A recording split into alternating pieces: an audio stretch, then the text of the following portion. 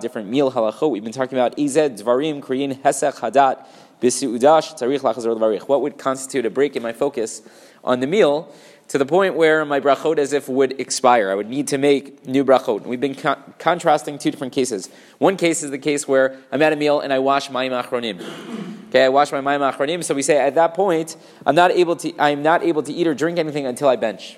That's one case. The other case was a case where I say, Havlanu nevarich, let us bench.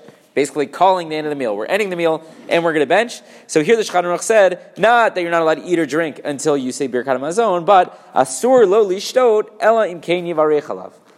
You're not allowed to drink anything unless you first make a bracha on it. So we said, okay, well, that's different than the first case. The first case said you have to bench. You don't have the option of you could, but you have to make a new bracha. And also it only mentions drinking. It doesn't mention eating. So we mentioned the first difference. We said, some say maybe they aren't completely different. And maybe in the case of mayim achronim, you would still be able to eat or drink if you made a bracha. So maybe they're not so different that way. But what about the second case, or the second difference, that we only address the idea of drinking? So the Shulchan Aruch says, va'achila dina kishtiya le'arash. According to the Rush, we would treat eating like drinking, and even though we said Havlanu nevarich, that we were calling the end of the meal and we said we're going to bench, if a person wanted to eat or to drink, they would be able to do so as long as they made a bracha first. Aval, but le'harav Rabbeinu Yonah ve'haran, according to Rabbeinu Yonah and the Ran, achila shani. Eating is different. Even though you have as if removed your hand from eating, even if we put away the table, right? We put everything away, the table is no longer set, whatever the case is.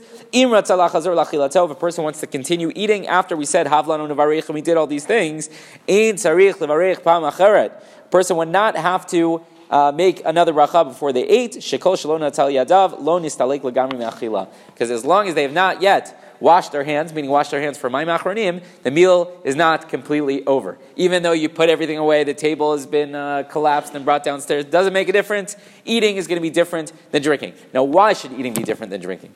So the Mishnah Berurah brings two different possibilities. Number one, achila dina kishtiyah, he says, maybe they're different only because div gemara lo niskar behedya rak linyan shtiyah.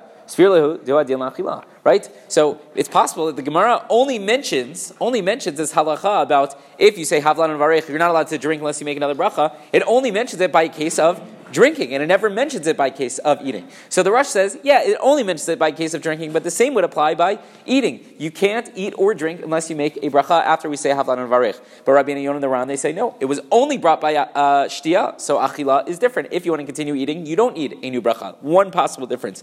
The other possible difference, I don't completely understand this, the Mishnah Berurah says, Mishum de derech li garer me'achila ktana ligdola.